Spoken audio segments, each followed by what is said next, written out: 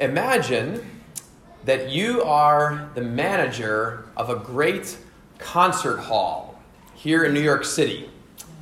Maybe Carnegie Hall, or the Metropolitan Opera House, or David Geffen Hall at Lincoln Center. And for generations, concert goers have flocked by the thousands, week after week, year after year, to hear the beautiful music in your historic hall. And then suddenly, in the middle of your busy season, a small, informal group of musicians begins to play and perform day after day, night after night, right outside the main doors of your concert hall. And they're playing outside of your concert hall, where you're supposed to be having these amazing concerts inside. And at first you kind of think, well, maybe there's no harm to that. This isn't going to last. But then you start to realize that a lot of the people who should be coming into the concert hall are instead stopping to hear this little ragtag group of musicians.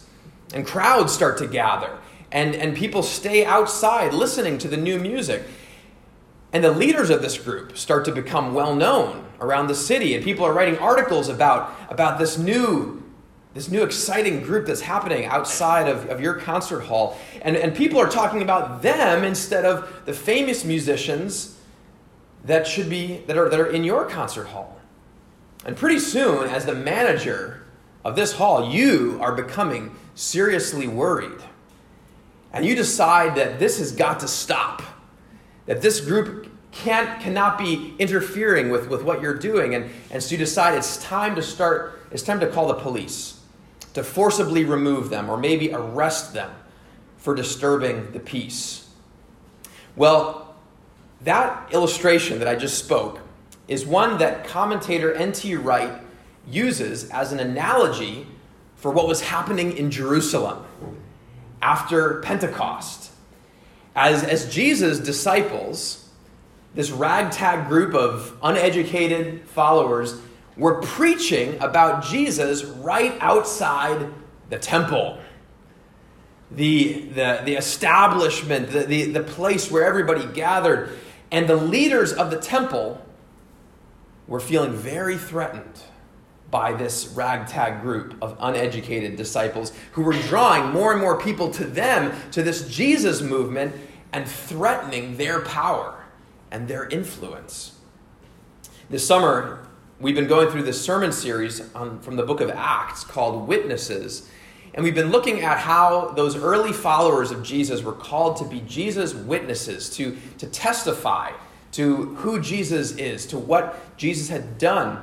And we've been seeing them doing that in the city of Jerusalem, testifying, proclaiming the good news that Jesus had risen from the dead. And a few weeks ago, we looked at the first clash that happened between Jesus' disciples and the religious leaders in Jerusalem in the aftermath of Jesus' resurrection and ascension. And we saw there in Acts chapter 2 that Peter and John were arrested, and they were commanded not to preach about Jesus anymore. But instead, we saw that the believers gathered together and prayed, actually, that God would give them more boldness to keep preaching about Jesus. And they kept doing it. And so in today's text, we're going to see that things are starting to escalate. That more and more people are flocking to this Christian community. It's growing, but at the same time, there is a growing anger and frustration among the Jerusalem leaders and wanting to stop what's happening in their city, in the midst of the temple. So my sermon title today is Unstoppable Force. And what we're going to see is how today's text points to the fact that God's mission, what God was doing back then and also what God is doing today, is an unstoppable force, even despite opposition. And we're going to see how that reality, that God's mission is unstoppable, how that should impact how we live our lives, how it should impact our witness for Him. So our text today is Acts chapter 5. Last week we were looking at the first 11 verses in Acts 5, which is that challenging passage dealing with Ananias and Sapphira. And we're going to pick it up in verse 12 and finish off through the rest of chapter 5. So Acts chapter 5, beginning with verse 12. We read, "The apostles performed many miraculous signs and wonders among the people. And all the believers used to meet together in Solomon's colonnade." That's the name of one of the areas there, right on the outskirts of the temple. "No one else dared join them, even though they were highly regarded by the people. Nevertheless, more and more men and women believed in the Lord and were added to their number. As a result, people brought the sick into the streets and laid them on beds and mats, so that at least Peter's shadow might fall on some of them as he passed by. Crowds gathered also from the towns around Jerusalem, bringing their sick and those tormented by evil spirits, and all of them were healed. Then the high priest and all his associates, who were members of the party of the Sadducees, were filled with jealousy. They arrested the apostles and put them in the public jail. But during the night, an angel of the Lord opened the doors of the jail and brought them out.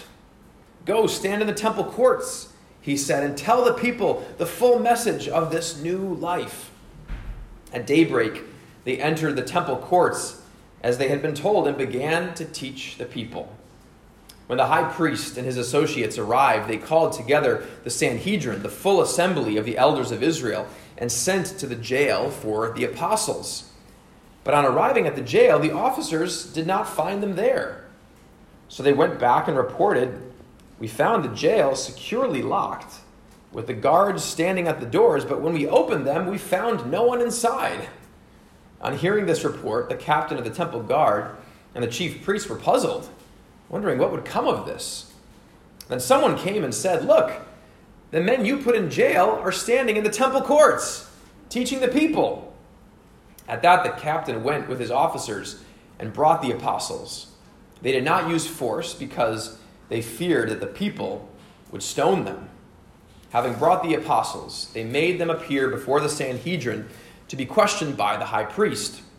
'We gave you strict orders not to teach in this name,' he said. 'Yet you have filled Jerusalem with your teaching and are determined to make us guilty of this man's blood.' Peter and the other apostles replied, 'We must obey God rather than men. The God of our fathers raised Jesus from the dead, whom you had killed by hanging him on a tree. God exalted him to his own right hand as Prince and Savior, that he might give repentance and forgiveness of sins to Israel. We are witnesses of these things, and so is the Holy Spirit, whom God has given to those who obey him.' When they heard this, they were furious and wanted to put them to death. But a Pharisee named Gamaliel, a teacher of the law, who was honored by all the people, stood up in the Sanhedrin and ordered that the men be put outside for a little while. Then he addressed them, 'Men of Israel, consider carefully what you intend to do to these men. Some time ago, Theudas appeared, claiming to be somebody, and about 400 men rallied to him. He was killed. All of his followers were dispersed, and it all came to nothing. After him, Judas the Galilean appeared in the days of the census and led a band of people in revolt. He too was killed, and all his followers were scattered. Therefore, in the present case, I advise you, leave these men alone. Let them go. For if their purpose or activity is of human origin, it will fail. But if it is from God, you will not be able to stop these men. You will only find yourselves fighting against God." His speech persuaded them. They called the apostles in and had them flogged. Then they ordered them not to speak in the name of Jesus and let them go. The apostles left the Sanhedrin rejoicing because they had been counted worthy of suffering disgrace for the name. Day after day in the temple courts and from house to house, they never stopped teaching and proclaiming the good news that Jesus is the Christ. Let's pray. Lord, thank you for your word. Thank you for the ability to read what you were doing 2,000 years ago in the early church among these followers in Jerusalem. And we pray that you would speak today, Lord, to our lives, to our hearts, and that you'd fill us, Lord, with the same boldness and knowledge, Lord, of your unstoppable mission in this world. And so teach us today, Lord, we pray in Jesus' name. Amen. I want to start today by just looking at the unstoppable force of God's mission. When I say that, I use that phrase, the unstoppable force of God's mission. What does that mean? What does that look like? Well, we see kind of this idea in our text where the religious leaders in Jerusalem are weighing whether or not to kill the apostles for continuing to preach about Jesus in the temple courts. And as they're considering this question about what should we do with these men, this rabbi, as I read, named Gamaliel, stands up in the Sanhedrin, in this council, and in verses 38 and 39, he says this. He says, "Therefore, in the present case, I advise you, leave these men alone. Let them go. For if their purpose or activity is of human origin, it will fail. But if it is from God, you will not be able to stop these men. You will only find yourselves fighting against God." See, this Pharisee, Gamaliel, who is a rabbi, he was a quite famous rabbi at that time. We find out later on that actually Paul, the apostle, was taught under Gamaliel. But he understood something. He understood that when God chooses to do something, nothing can stop it. When God is going to act, he's going to act. God's mission is unstoppable. And we see this actually play out in the course of this text this morning. You know, you see Peter, John, the apostles, they're preaching about Jesus in the temple courts. And of course, again, these religious leaders get very angry. And they arrest not just Peter and John this time, like we saw in chapter 3, but this time they arrest all the apostles. They just take them all into jail. And you can tell they're just trying to bottle this thing. They're trying to stop it with however power they have. But God's mission can't be stopped. And in fact, as they're sitting there in jail at night, what happens? An angel of the Lord opens the doors of the jail and brings them out. God just says, all right, you're not going to stop me. He just opens up the jail and they're back out. But what does the angel tell them to do? To get out of the city? Find a safe place to hide from the religious authorities? No. In verse 20, the angel says, "Go, stand in the temple courts, and tell the people the full message of this new life." In other words, the angel says, hey guys, go right back to what you were doing. Keep preaching in the temple courts. Keep telling the people about Jesus. And the religious authorities discover that somehow these apostles have gotten out of jail. Don't you love that? They're at the jail. They're like, the jailers are like, we don't know where they went. The doors were locked. I don't know. And all of a sudden someone comes and tells them, hey, those guys you locked up, they're back in the temple. They're preaching again, right? What's going on here? And so they say, all right, let's arrest them again. That worked great last time. Let's try it again. So they arrest them, bring them into the Sanhedrin, and they sit them down and tell them, verse 28, we gave you strict orders not to teach in this name. Why aren't you listening to us? Peter and the apostles respond very similarly to what they said back in chapter 3. We must obey God rather than men. We are witnesses of these things. So is the Holy Spirit. We can't help it, right? We have to talk about Jesus. And your efforts of stopping us are not working out very well. So we're just going to keep following God rather than you guys, There's nothing that's going to stop this mission. And so this is when the religious leaders decide they want to put them to death. All right, if we can't lock them up and stop them, then maybe if we just kill them, that will put an end to this. That worked great with Jesus, right? No, right? They killed Jesus and it didn't stop it. But they think maybe if we kill them. And so We see again in our text, Gamaliel urges them, calm down. Let's wait to see what happens here, because I don't know. It seems like there's something happening. Angels are releasing them from prison. Let's wait and see. Is God actually behind this? And in verse 40 we read, his speech persuaded them. They called the apostles in and had them flogged.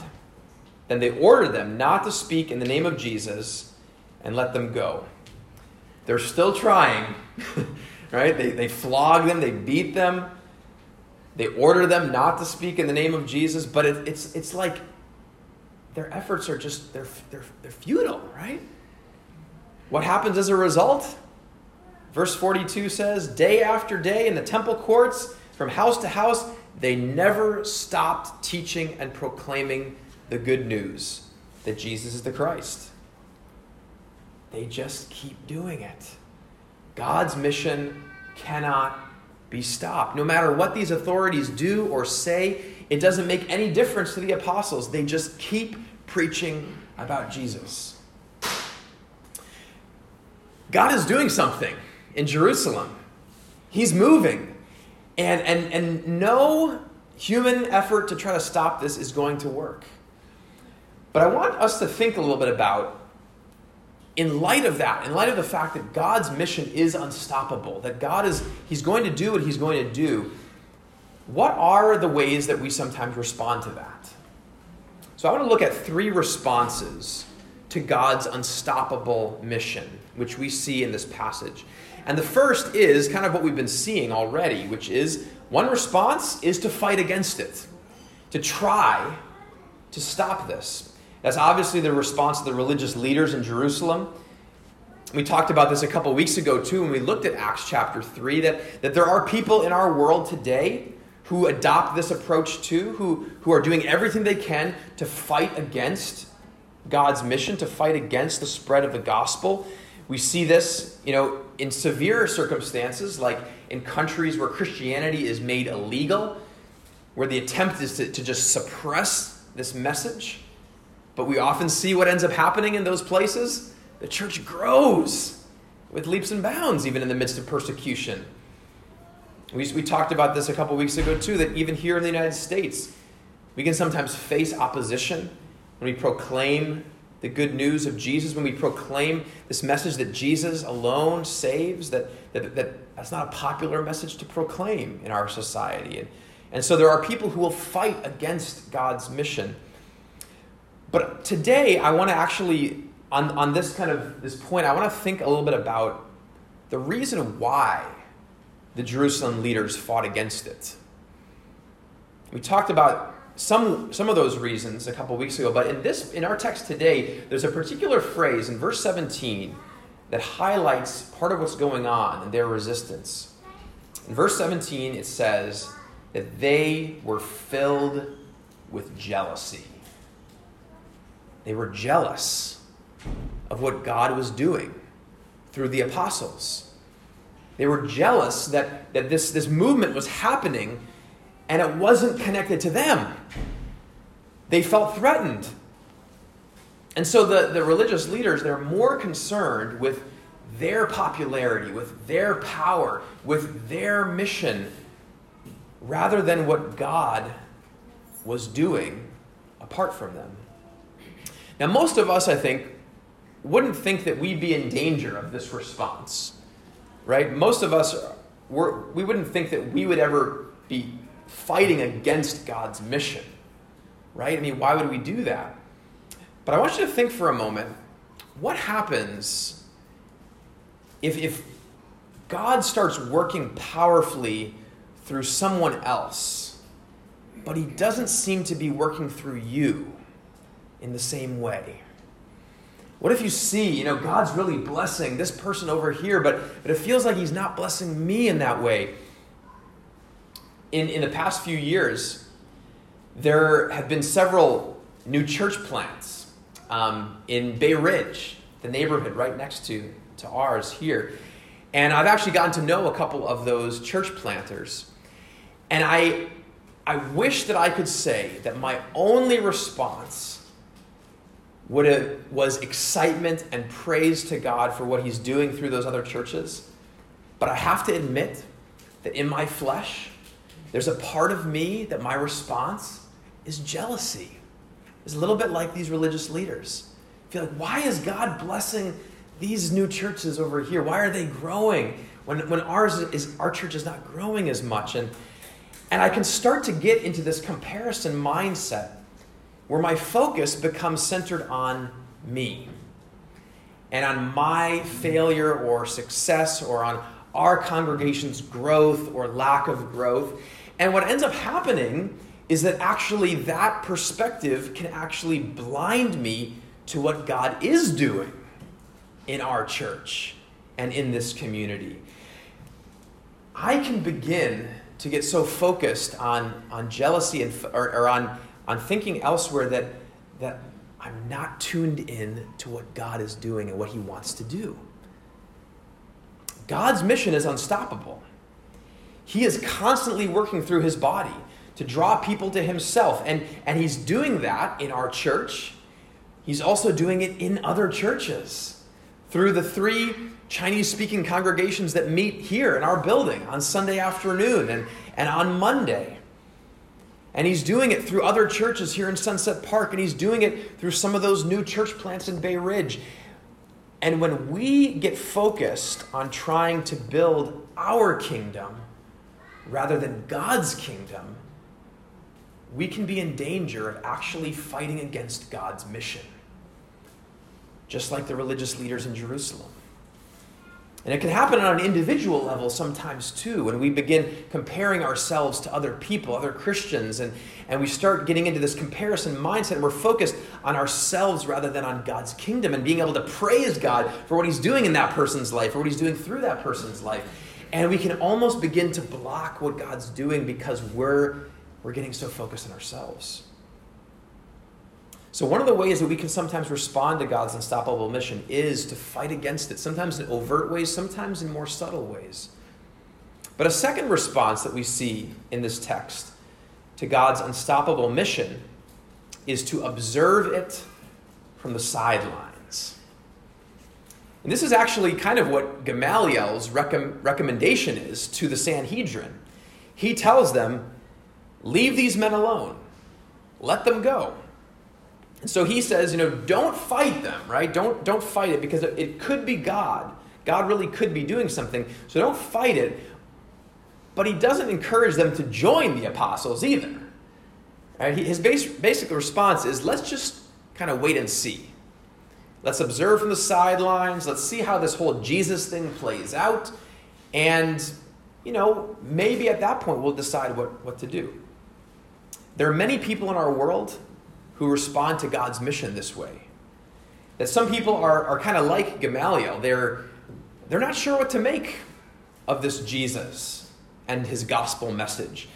And so one response can be to kind of observe from the sidelines and say, I'm gonna check it out. I'm gonna kind of maybe learn a little bit more about Jesus. Maybe I'll go to church once in a while. But there's a hesitation to actually dive in. And I want to just say, if that's you, if you can relate to that response and you're here today, I'm glad that you're here, actually. I'm really thankful for that you are checking it out, that you're interested and wanting to see. But I also want to encourage you when we get to the third response, because I'm going to have a little bit of a challenge for you if you're maybe in that place. But before we get to that third response, I do want to also realize that there is another kind of person who can sometimes have this observe from the sidelines sort of response. Because it doesn't only happen for people who are maybe seekers, those who are not believers in Jesus, who are sort of like checking it out, deciding, am I going to dive in or not? But sometimes even for those of us who are believers in Jesus, we can sometimes stay on the sidelines. And in fact, sometimes the unstoppable nature of God's mission might actually lead some people to be tempted to choose this response.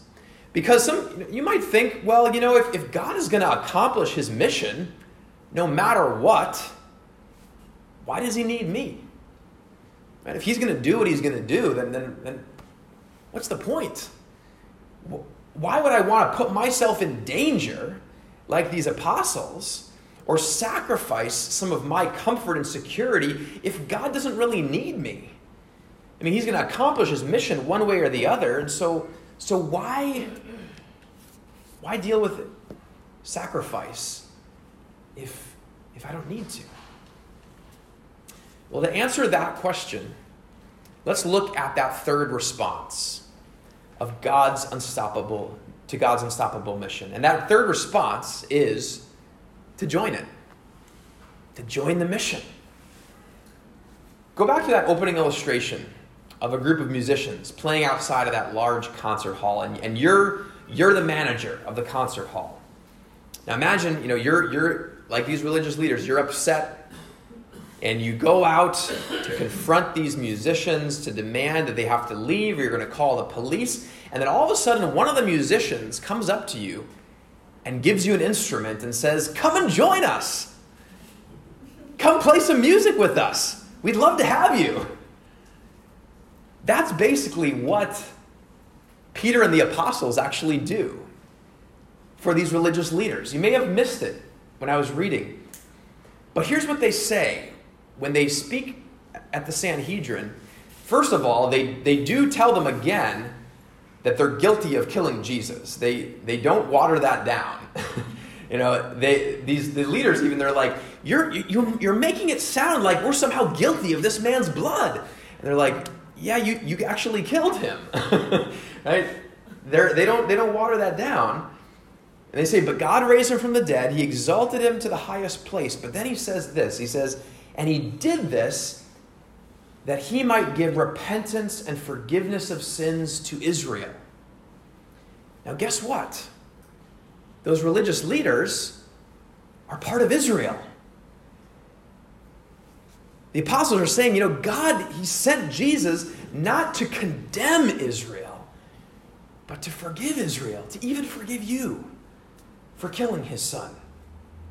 Could God actually give repentance and forgiveness to those religious leaders? You better believe it. He could. Would they receive those gifts of repentance and forgiveness? Sadly, they didn't. They refused. But those gifts of repentance and forgiveness, they're not just for Israel, they're for you, and they're for me. And when we receive these gifts, we are invited to join God's unstoppable mission. We are given an instrument and said, come and join us in the song. Let's play together. Let's proclaim this good news to the world. Not to observe from the sidelines, but to start playing music with them. Are those musicians going to keep making music even without us? Sure. But why would you want to miss an opportunity like that? Why wouldn't you want to join in the music, to join in the mission? Think about it. Most of the time when we're invited to become a part of something, there's no guarantee that it's going to succeed. Right? You join an athletic team, or you accept a job, or you say yes to a volunteer opportunity, and you join in, you decide to jump in, but there's no guarantee that it's going to work out. God's mission is unstoppable. He says, you join me, you're guaranteed to be a part of the winning team. This mission is going somewhere. If you want to be a part of something that's life-changing, that is going to change the world, why wouldn't we jump at the opportunity to dive into that with both feet, to be a part of his mission? Now, it's important to recognize, and I think this is also, again, one of the reasons why we sometimes hesitate, is that this mission does involve sacrifice. And it can even involve significant losses. Because the apostles, they were continually arrested, they were accused, they were beaten. Eventually, all of them, except for John, were killed for their faith. So God's unstoppable mission doesn't mean that we will always have earthly success. It doesn't always mean that there will be freedom from discomfort. or even freedom from suffering. And sometimes it may even look as if God's mission has been stopped. But we know that because of Jesus' death and resurrection, nothing can stop God's mission, not even death. Not even death can stop it, as we see in Jesus' own death and resurrection. So I want to just leave you with a question. Will you join it?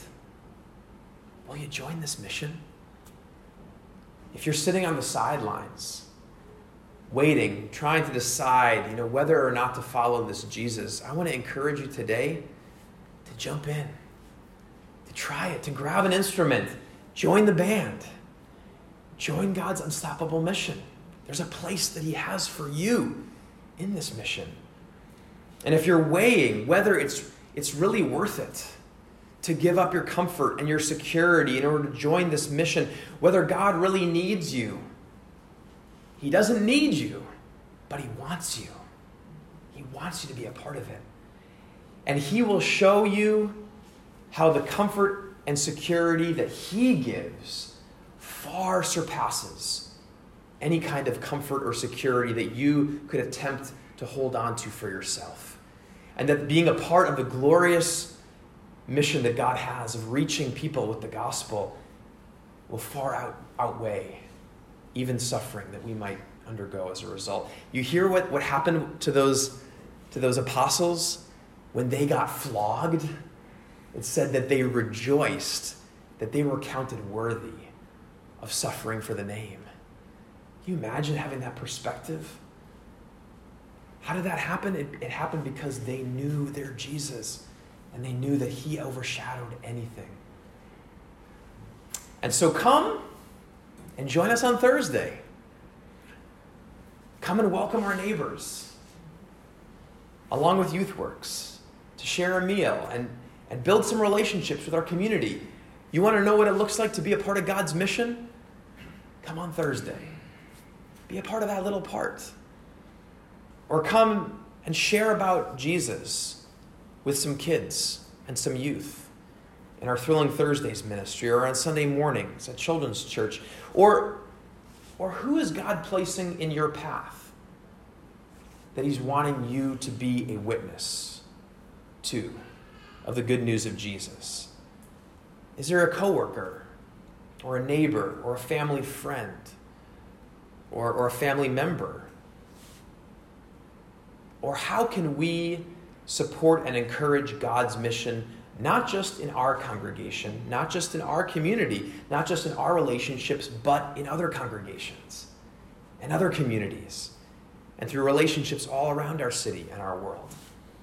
One of the things that I began to think about just the last couple weeks as I was thinking about some of those church plants over in Bay Ridge, getting to know some of those church planters, I was starting to think, what would it look like for our church to join them and to partner with them in what God is doing there? Why not join together?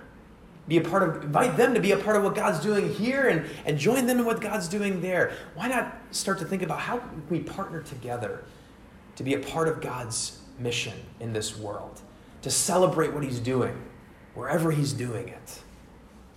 Brothers and sisters, God's mission is unstoppable. And by his grace, he wants us to be a part of it. And so may we be like those Jerusalem believers that, as we again read at the end of our text, it says, day after day, in the temple courts, on 59th Street, on 8th Avenue, Bay Ridge, Dyker Heights, from house to house, they never stopped teaching and proclaiming the good news that Jesus is the Christ. Let's pray. Lord, we are humbled that you would want to use us in your mission. That you, who are the God who is able to draw people to yourself, that you choose to use people like us, people who sometimes get wrapped up in trying to build our own kingdom and comparing ourselves to others. And We who sometimes feel like we have nothing to offer. Why would you want to use us? But you, Lord, look at us and you say, there's a part for you to play in my mission. You've created us. You've shaped us in powerful ways. You've given us gifts, Lord. You've given us experiences in our lives, and you want us. There's a perfect instrument for us to play in that ensemble. There's a perfect role that you have for us to play in your mission. And so we pray, God, that you'd give us the courage and the boldness, just as those apostles, to go and to ask you, to seek you, Lord, to say, Lord, where is that place that you're calling me to serve? Where is that place in your mission? And Lord, that we would go with joy and gladness as we watch you at work, saving people, bringing people to yourself, that we would be a part of that, Lord, not just watching from the sidelines, but that we would even see you using us as a part of your kingdom's work. So thank you, God, that it doesn't depend on us, that your mission is unstoppable. You will do what you will do, but that you choose and you want us to be a part of it, to experience the joy. And so show us, Lord, what that is. Give us boldness to go. We pray this in Jesus' name. Amen.